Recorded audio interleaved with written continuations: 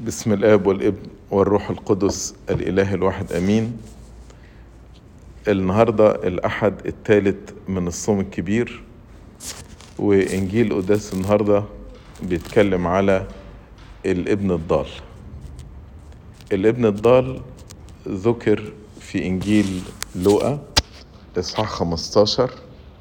في الإنجيل ده السيد المسيح ذكر 3 أمثال. المثل الأولاني مثل الخروف الضال، والمثل الثاني الدرهم المفقود، والمثل الثالث الابن الضال. ال3 أمثال دولت بيتكلموا على إزاي إن حاجة تاهت أو ضلت ورجعت تاني.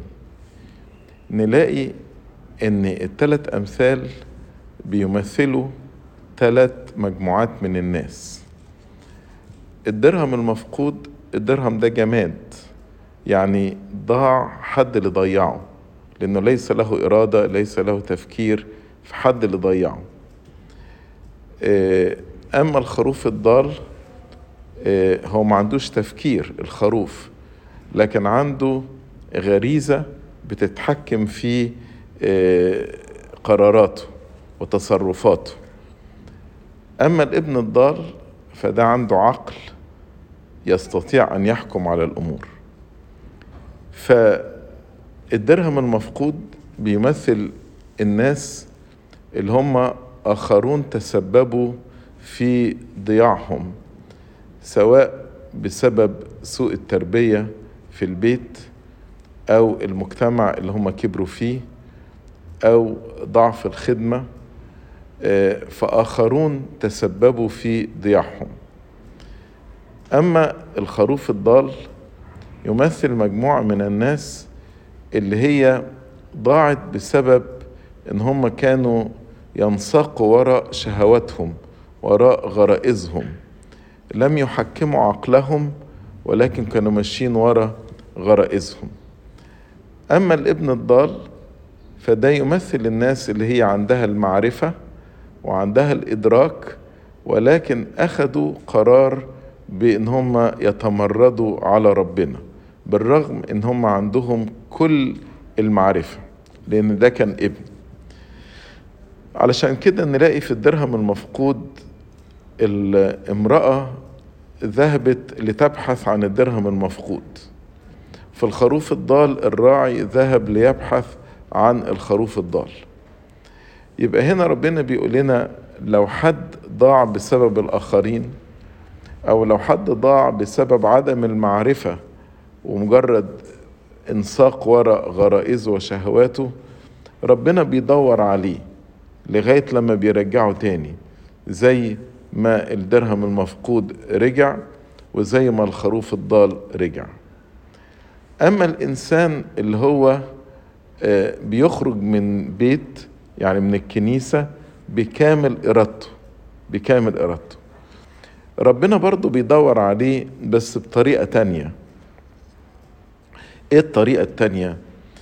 ان ربنا ما بيشجعش الطريق الغلط. اقول لكم اقصد ايه.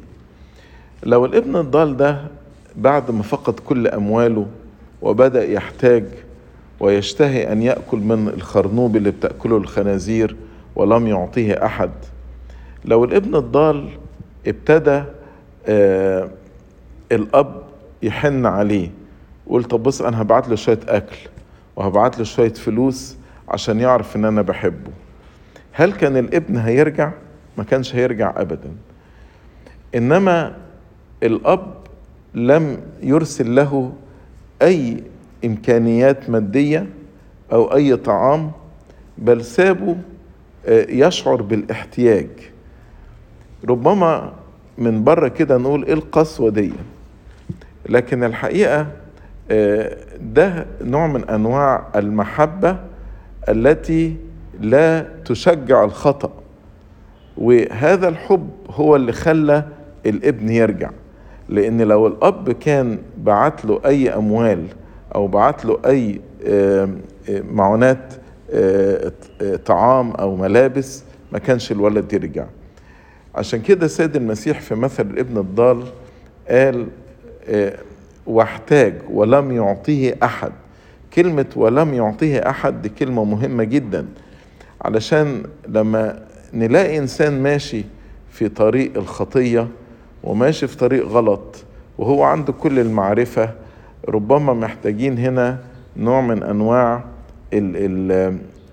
التأديب، بيسموه بالإنجليزي tough love، الحب اللي هو فيه أحيانا شدة وحزم، لأن هو ده اللي هيرجع الإنسان اللي بعيد عن ربنا. أيضا نلاقي في الثلاث أمثال دولت يقول إن حصل فرح، لأن فعلا السماء تفرح بخاطئ واحد يتوب أكثر من 99 بار لا يحتاجون إلى التوبة. فالخروف الضال الراعي فرح جدا. الدرهم المفقود، الامرأة بعد ما وجدت الدرهم فرحت. الأب في مثل الابن الضال قال ينبغي أن نصر ونفرح. كان بيكلم الأخ الأكبر وبيقول له ينبغي أن نصر ونفرح لأن أخاك هذا كان ميتا فعاش وكان ضالا فوجد. فالفرح نحن نفرح قلب الله، وأيضا نفرح قلب الكنيسة بعودتنا إلى الكنيسة في حياة توبة زي الابن الضال. أما الإنسان الذي يستمر في الخطية فيكون سبب حزن للكنيسة وسبب حزن لقلب الله. لما نيجي نتكلم على المثل بتاع الابن الضال، نلاقي الأول له معنى تاريخي. هنا في أب له ابنين، الابن الأكبر قعد في البيت وكان مع أبوه، والابن الأصغر ده خرج من البيت إلى قرى بعيدة. ده يرمز إلى شعب بني إسرائيل الابن الأكبر والأمم اللي هم الابن الأصغر. وحتى في العهد القديم يقول إسرائيل ابن البكر. ولما فرعون رفض أن يخلي إسرائيل يخرج ويعبد ربنا في البرية، فزي ما هو رفض أن الابن البكر يخرج لكي ما يعبد الله في البرية، علشان كده جت ضربة الأبكار، فكل بكر في أرض مصر قتل في ليلة الفصح وعبورهم وخروجهم من أرض مصر. فالابن الأكبر يمثل شعب بني إسرائيل اللي هو كان عنده الهيكل، عنده الأنبياء، عنده الذبائح، عنده الشريعة، عنده الوصايا، عنده الناموس، قاعد في البيت أبوه، في الكنيسة، في الهيكل بيتعبد. أما الابن الأصغر يمثل الأمم اللي تاهت بعيد عن ربنا في نجاسات وضلالات وعبادات للأصنام وخطايا كثيرة. ولكن بمجيء السيد المسيح إيه اللي حصل؟ إن الابن الأكبر رفض أن يؤمن بالسيد المسيح، يعني إسرائيل رفضت المسيح، أما الأمم قبلت المسيح. فعودة الابن الأصغر إلى البيت ده يرمز إلى رجوع الأمم. وده لما ندرس سفر الأعمال نشوف رجوع الأمم كده. كان أول حاجة كرنيليوس في أعمال أصحاح 10، وبعد كده بولس وبرنابا في خدمتهم، ولما رجعوا في مجمع أورشليم الأول وابتدوا يبشروا الرسل ويعرفوهم برجوع الأمم ودخولهم في الإيمان. مين اتضايق من رجوع الأمم؟ الابن الأكبر إسرائيل. ده هم قعدوا يحققوا مع بطرس إزاي عمد كرنيليوس وكل الذين معه، وبطرس قال لهم ده واحنا بنتكلم حل الروح القدس عليهم زي ما حل علينا بالسوية. أقادر أنا أن أمنع الله؟ من يستطيع أنه يمنع الماء عنهم عشان يعتمدوا. ويمكن دي المرة الوحيدة اللي الروح القدس حل فيها قبل المعمودية. يعني احنا كلنا عارفين ان المعمودية الأول وبعدين حلول الروح القدس. الاستثناء الوحيد للقاعدة دي كان في إيمان كرنيليوس، علشان ربنا يفتح الباب للأمم، وإن ربنا كان عارف إن إسرائيل الابن الأكبر يبقى ضد قبول الأمم في الإيمان. وينتهي المثل ان الابن الاكبر كان خارج البيت ولم يدخل الى البيت. لكن طبعا في رومية 11 نعرف ان في بقية من اسرائيل هتخلص. فانا حبيت بس اشرح المعنى التاريخي لهذا المثل، ان الابن الاكبر يمثل شعب بني اسرائيل والابن الاصغر يمثل الامم. قصة الابن الضال دي قصة توبة، والسيد المسيح ده مثل، يعني السيد المسيح هو اللي وضع هذا المثل. لما تيجي تفكر كده ايه الدوافع بتاعة توبة الابن الضال؟ الدافع بتاعه انه احتاج، كان عايز ياكل وما لقاش اكل. قال كم من اجير لابي يفضل عنهم الخبز وانا اهلك جوعا، فرجع علشان انه ياكل. يعني لما تقعد تفكر كده ده مش سبب قوي. يعني كان السيد المسيح وهو بيألف هذا المثل كان ممكن يعطي قصة أخرى فيها سبب أقوى من كده للتوبة، زي مثلا داود بعد ما أخطأ إزاي بكى بكاء مر. قصة بطرس بعد ما أنكر المسيح خرج إلى خارج وبكى بكاء مر. إنما السيد المسيح بالحكمة الإلهية الموجودة عنده قال هذا المثل علشان يشجعنا كلنا، يقول أنا قبلك بس تعالى وارجع. حتى لو أنت جاي مجرد علشان أنت مش لاقي تاكل زي الابن الضال، أي سبب هيرجعك للكنيسة تعالى بس وارجع، وأنا أحضاني مفتوحة ليك، وأنا أحضاني مفتوحة ليك. فهنا سيد المسيح يشجع قبول الخاطي، وده كل ده بيدينا احنا امل في قبول ربنا لينا. نحن لو رجعنا لربنا ربنا هيقبلنا، وبعد ما بيقبلنا بقى بينمينا في النعمة. يعني ربنا بيقبلنا وبعد كده بقى بينمينا في النعمة، وزي ما بيقول الكتاب نتغير من مجد إلى مجد إلى تلك الصورة عينها لكي نكون مشابهين لصورة ابنه. الابن الضال البداية بتاعته يقول ورجع إلى نفسه. معناها إيه؟ معناها إن هو وقت الخطية ما كانش في عقله، وقت الخطية كان أعمى، وقت الخطية ما كانش شايف العز اللي موجود في بيت أبوه. يعني هو ما ابتداش يشعر بالنعمة اللي موجودة في بيت الأب غير لما ابتدأ يحتاج وابتدأ يشتهي أن يأكل من الخرنوب اللي بتأكله الخنازير ولم يعطيها أحد.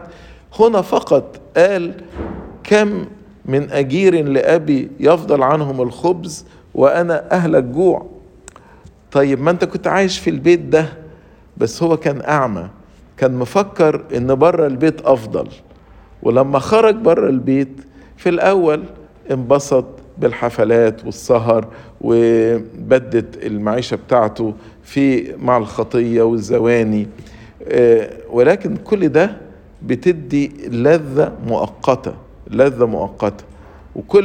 كل ما ده بيضيع الإنسان بيلاقي فيه فراغ داخلي، وده الفراغ اللي شعر بيه الابن الضال وقال أقوم وأرجع إلى أبي.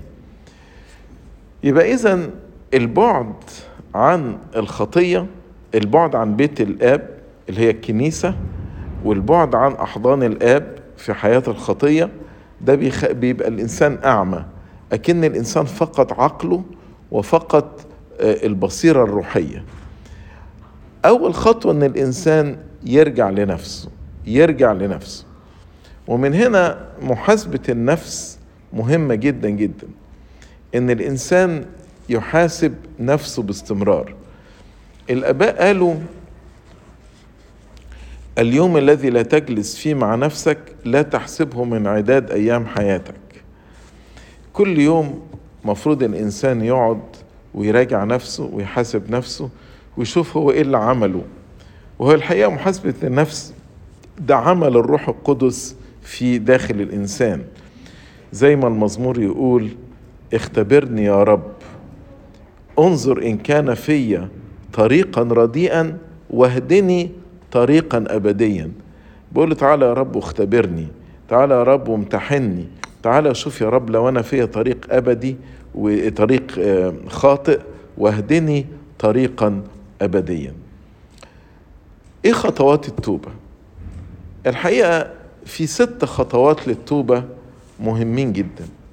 كتير مننا يفتكر ان التوبة لو انا عايز اتوب اروح اخد ميعاد مع ابونا قبل الاعتراف واروح اعترف وابقى انا كده تبت. الحقيقة الاعتراف ده يجي في اخر خطوات التوبة، انما اول خطوة في التوبة هي تحمل المسؤولية. يعني الابن الضال ده قال اخطأت في السماء وقدامك، ده في تحمل للمسؤولية. ما لمش الأب قال له لما انت سمعت ان انا بأهلك جوعا، لما سمعت ان انا مش لاقي حتى الخرنوب بتاع الخنازير، انت ما بعتليش اكل ليه؟ انت ما بعتليش اموال ليه؟ لم يلم احد الا نفسه. احنا دايما لما بنحاسب انفسنا ونلاقي ضعفات عندنا على طول انا بتنرفز عشان الولاد تعبني، انا بكذب علشان بخاف من الرئيس بتاعي عشان هو صعب وقاسي. دايما الخطية بتاعتي ليها مبررات، انا بعمل ده عشان في ده مش هيخليك تتوب. اول خطوة في التوبة انك تتحمل المسؤولية كاملة دون اعذار، انت بلا عذر ايها الانسان. نادر قوي نسمع كده زي ما قال اللص اليمين نحن بعدل جوزينا. نادر قوي الواحد يسمع الجملة دي، نادر قوي الواحد يسمع يقول انا اخطأت وليس لي اي عذر، انا متحمل تماما مسؤولية خطئي. هي دي اول خطوة في التوبة. لو انت بتلتمس اعذار لنفسك لن تستطيع ان تقدم توبة. اما الخطوة الثانية في التوبة هي الحزن المقدس. اتكلم عن الحزن المقدس ده قديس بولس الرسول في الرسالة الثانية لكورنثوس إصحاح 7 يقول أن الحزن المقدس ينشئ توبة لخلاص بلا ندامة. لازم الإنسان من جوه يكون ندمان ويكون في مشاعر حزن جوه قلبه على الخطية، زي ما بنقول في الإسمة احزني يا نفسي على خطاياك التي سببت لفديك الحنون هذه الآلام. في نوعين من الحزن، في حزن مقدس وفي حزن العالم، والنوعين دول ذكرهم بولس الرسول في كورنثوس الثانية إصحاح 7. قال الحزن الذي بحسب العالم ينشئ موتا، ده الحزن بتاع مين؟ بتاع يهوذا. أما الحزن الذي بحسب مشيئة الله اللي هو الحزن المقدس ينشئ توبة لخلاص بلا ندامة، ده زي حزن بطرس. ايه الفرق بين الاتنين؟ الحزن المقدس يخص الله، وهشرح اللي اقصده بالكلمة دي. اما الحزن اللي حسب العالم يخص الانسان نفسه. بمعنى لو جه مثلا ولد فرضا يعني تطاول على باباه وضربه بالقلم، ممكن الولد ده يحزن لسبب من سببين. ممكن يحزن يقول ازاي انا عملت كده، ازاي انا لم التزم بقواعد التربية، انا الشماس، انا الخادم في الكنيسة، انا اللي مفروض اكون مثال للخلق. كل الكلام ده بيدور حوالين مين؟ حول انا، ازاي انا عملت وقعت في الخطية دي. انما واحد تاني يقول انا حزين جدا لاني جرحت مشاعر والدي، انا حزين جدا لان انا اسأت الى والدي. يا ترى هو شعر بايه بعد ما كبر وبعد ما ربى وبعد ما هو اهتم بيا، اجي انا اتطاول عليه؟ فهنا كل المشاعر لا تدور حوالينه هو، انما تدور حوالين الاخر. هكذا في التوبة الحزن المقدس زي ما الاسم بتقول احزني يا نفسي على خطاياك التي سببت لفديك الحنون هذه الآلام. فالحزن هنا بيدور ان انا جرحت مشاعر ربنا. زي ما في التوبة فيها فرح في السماء، هكذا في الخطية يكون هناك حزن في السماء، حزن في قلب الله. أنا أفتكر قداسة البابا شنودة في مجلة الكرازة عندما انحرف أحد الأشخاص إيمانيا، في الصفحة الأولى كتب مقالة: أنا حزين عليك يا ابني، أنا حزين عليك يا ابني. هكذا الإنسان لما بيغلط بيحزن قلب ربنا. أما الحزن الذي بحسب العالم، يهوذا ممكن يكون فكر إزاي أنا واحد من ال 12 وبعت المسيح، إزاي أنا واحد من ال 12 وسلمت المسيح، أنا بعد ما أخذت الإرسالية وشفيت مرضى وأخرجت شياطين وربما أقمت أموات، أنا أقع في الخطية دي. فده بيدور حوالين الذات مش حوالين الآخر. فالحزن المقدس هو الذي ينشئ توبة لخلاص بلا ندامة، ولكن الحزن الذي بحسب العالم ينشئ موتا. أما الخطوة الثالثة هو التصميم على عدم العودة للخطية مهما كان الثمن. مهما كان الثمن، أقصد إيه مهما كان الثمن؟ بولس الرسول في عبرانيين يقول: لم تقاوموا بعد ضد الخطية حتى الدم.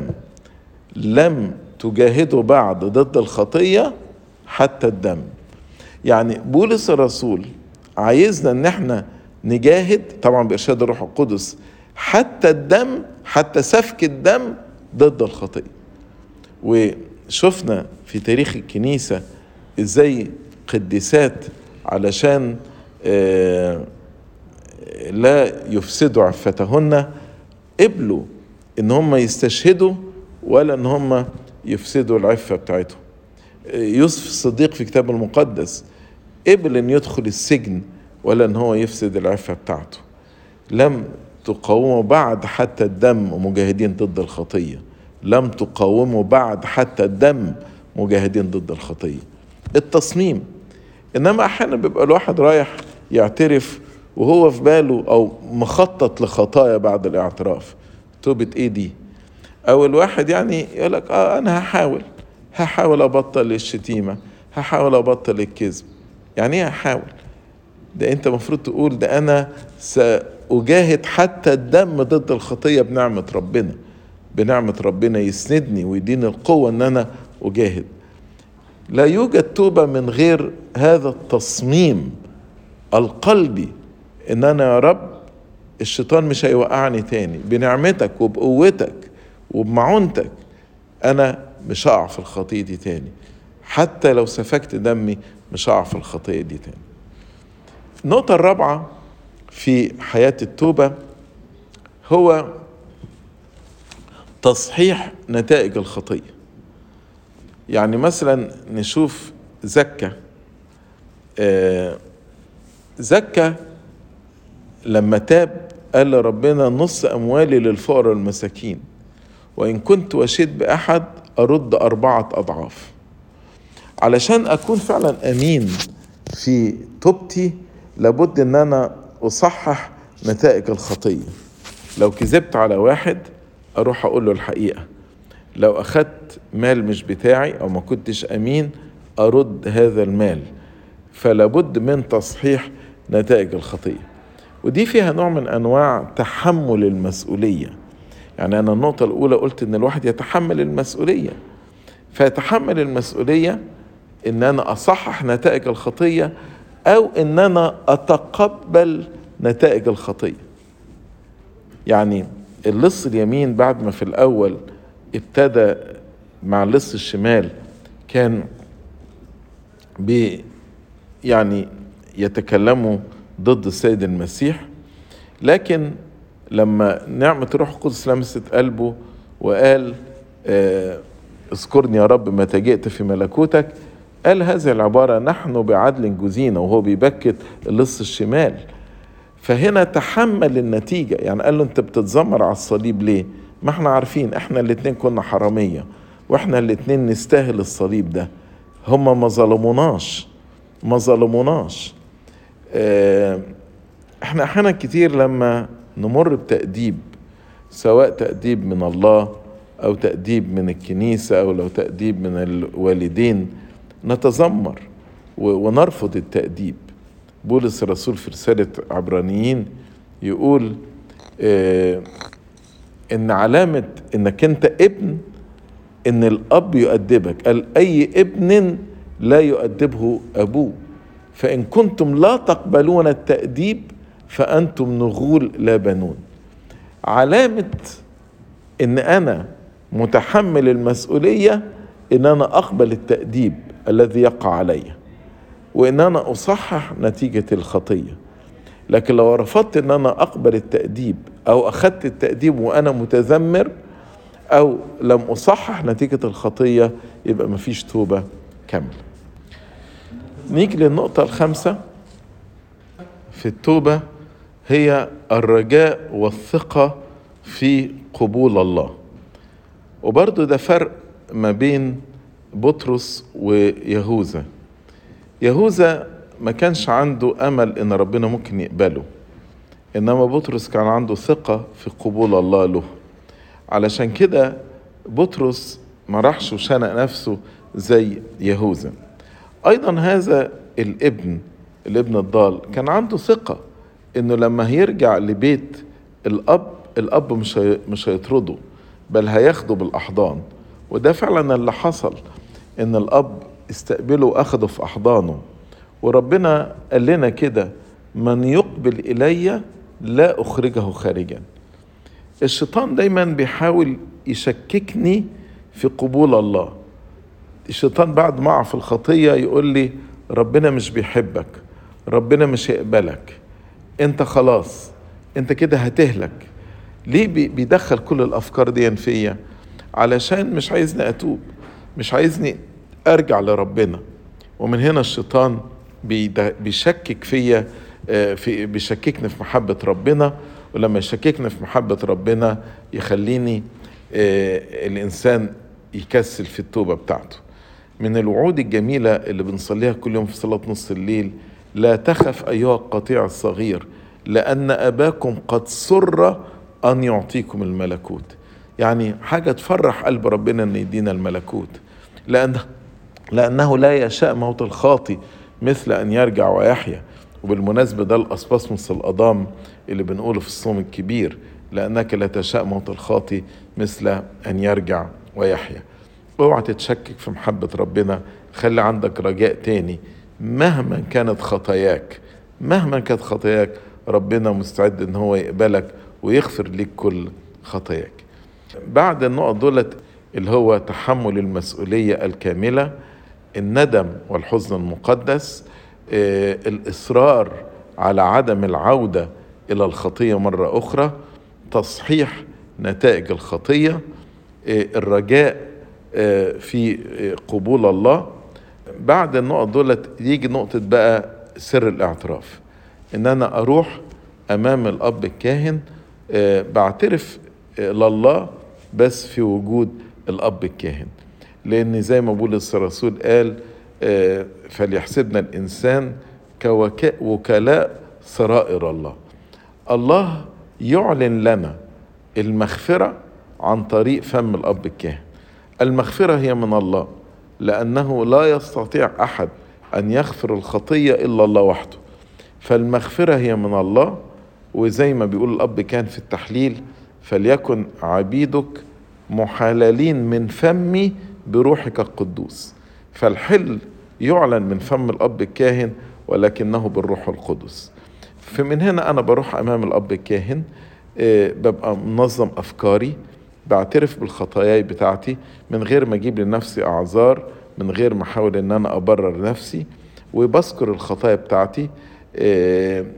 وبعد كده بسمع النصيحة الروحية اللي بيدهاني ابونا، وانا في خشوع في سر الاعتراف بنتهي وبقبل صلوات التحليل برضو في خشوع، وينصرف الانسان. وتيجي بقى الخطوة السابعة الأخيرة اللي هو التناول من الأسرار المقدسة، اللي بيها الإنسان بينال المغفرة. زي ما بنقول في القداس: يعطى عنا خلاصا وغفرانا للخطايا وحياة أبدية لمن يتناول منهم. يبقى هم دولت عشان التوبة تبقى كاملة، هم دولت النقط. الأول حاجة تحمل المسؤولية، الحاجة التانية الحزن المقدس، الحاجة التالتة الإصرار على عدم العودة للخطية، الحاجة الرابعة تصحيح نتائج الخطية وتقبل التأديب، الحاجة الخامسة الرجاء في قبول الله ليا، الحاجة السادسة الاعتراف، والحاجة السابعة التناول من الأسرار المقدسة. آخر نقطة أقولها، الأسبوع الماضي كان التجربة، والشيطان بيجربنا باستمرار، وجرب السيد المسيح. والتجربة دي 3 حاجات: يا محبة المال، يا محبة اللذة، يا محبة الذات. المال لما قال له أوريك ممالك العالم كله، اللذة لما قال له حول الحجارة الخبز، والذات لما قال له ارمي نفسك في الهيكل. نلاقي النهاردة تطبيق بقى على التجربة في قصة الابن الضال. نلاقي الابن الأصغر اتحارب بحاجتين، باللذة وأيضا بالمال. والابن الأكبر اتحارب بإيه؟ بالذات والكبرياء. الاتنين كانوا موجودين في البيت في الكنيسة. يعني الشيطان بيحاربنا كلنا، بيحارب بعضنا بالمال، محبة المال، بعضنا بمحبة اللذة، بعضنا بالكبرياء. نلاقي الابن الضال تاب، الابن الأكبر ما تابش. التوبة من أي خطية أسهل من التوبة من خطية الذات والبر الذاتي زي الابن الأكبر. فنحترس جميعا من هذه الخطية ونسلك بتواضع لكي ما يكون لنا التوبة الحقيقية. لما أبو مقار لقى فخاخ في البرية، قال له يا رب من يخلص؟ قال له المتواضعون. فالتواضع أيضا مهم جدا في التوبة. كنيسة النهاردة وضعت لنا قصة الابن الضال علشان تحثنا ونحن في الأسبوع الثالث من الصوم الكبير نحن نسلك في مسيرة التوبة، علشان نيجي في الحد السادس آخر حد في الصوم الكبير نقول مع المولود أعمى كنت أعمى والآن أبصر. ربنا يقبل توبتنا جميعا. لإلهنا المجد الدائم إلى الأبد، آمين.